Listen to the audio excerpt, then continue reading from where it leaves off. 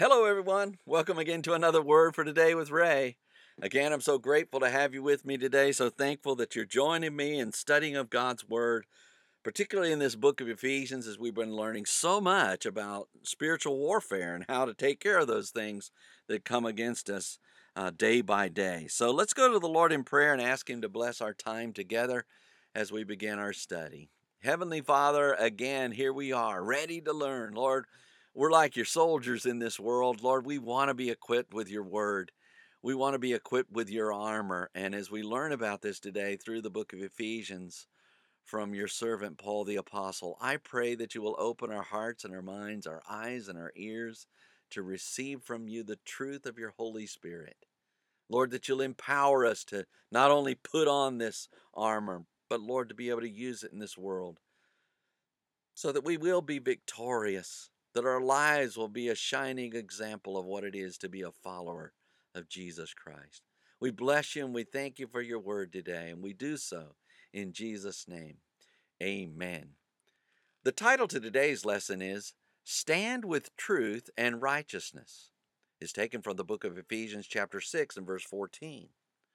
Paul the Apostle encouraged the Ephesian church members to take unto them the whole armor of God, so in the evil day they would be able to withstand and stand. And in chapter 6 and verse 14 of his letter, Paul shares the first two pieces of the armor of God, which are truth and righteousness, where we read, Stand therefore, having your loins girt about with truth, and having on the breastplate of righteousness. The verse begins, Stand therefore, having your loins girt about with truth. Paul began with the word stand, which means to place, put, set, make firm, fix, and establish. Therefore, or then, accordingly, consequently, and these things being so. Having your loins girt about, which in Greek is the phrase perizonimai, haimon, ophis, perizonimai, and refers to fastening garments with a girdle or belt and equipping oneself with truth, which means what is true in any matter under consideration, truly, in reality, in fact, and certainly. Paul desired for the Ephesians to make truth the way they prepared to fight in their spiritual warfare. The verse goes on to say, and having on the breastplate of righteousness. Paul added, and having on, or sinking into clothing, putting on and clothing oneself with the breastplate, which refers to a corset consisting of two parts and protected the part of the body from the neck to the navel where the ribs end, of righteousness, which means the doctrine concerning the way in which man may attain a state approved of God, integrity, virtue, purity of life, rightness, and correctness of thinking, feeling, and acting. In addition to the truth, the Ephesians were to defend themselves with righteousness as their protective armor. When we think through these words of Paul, we understand the girding of the loins was important for the warriors who were preparing for battle.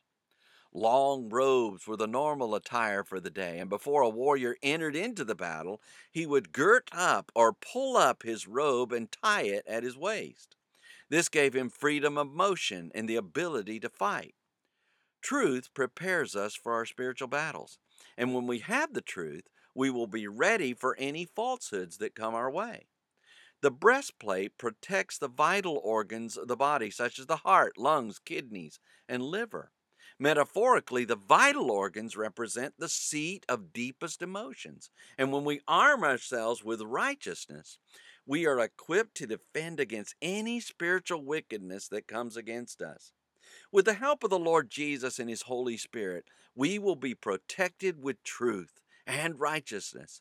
And as we are, we will find victory against the enemy of our soul. Next time, Paul exhorts the Ephesians to have their feet shod with the preparation of the gospel of peace. So read ahead, and we shall join together then. Until tomorrow, there is more. And may the Lord bless you and keep you. May He make His face to shine upon you and be gracious unto you. May the Lord lift up His countenance upon you and give you peace as you continue to study His word in Jesus' name.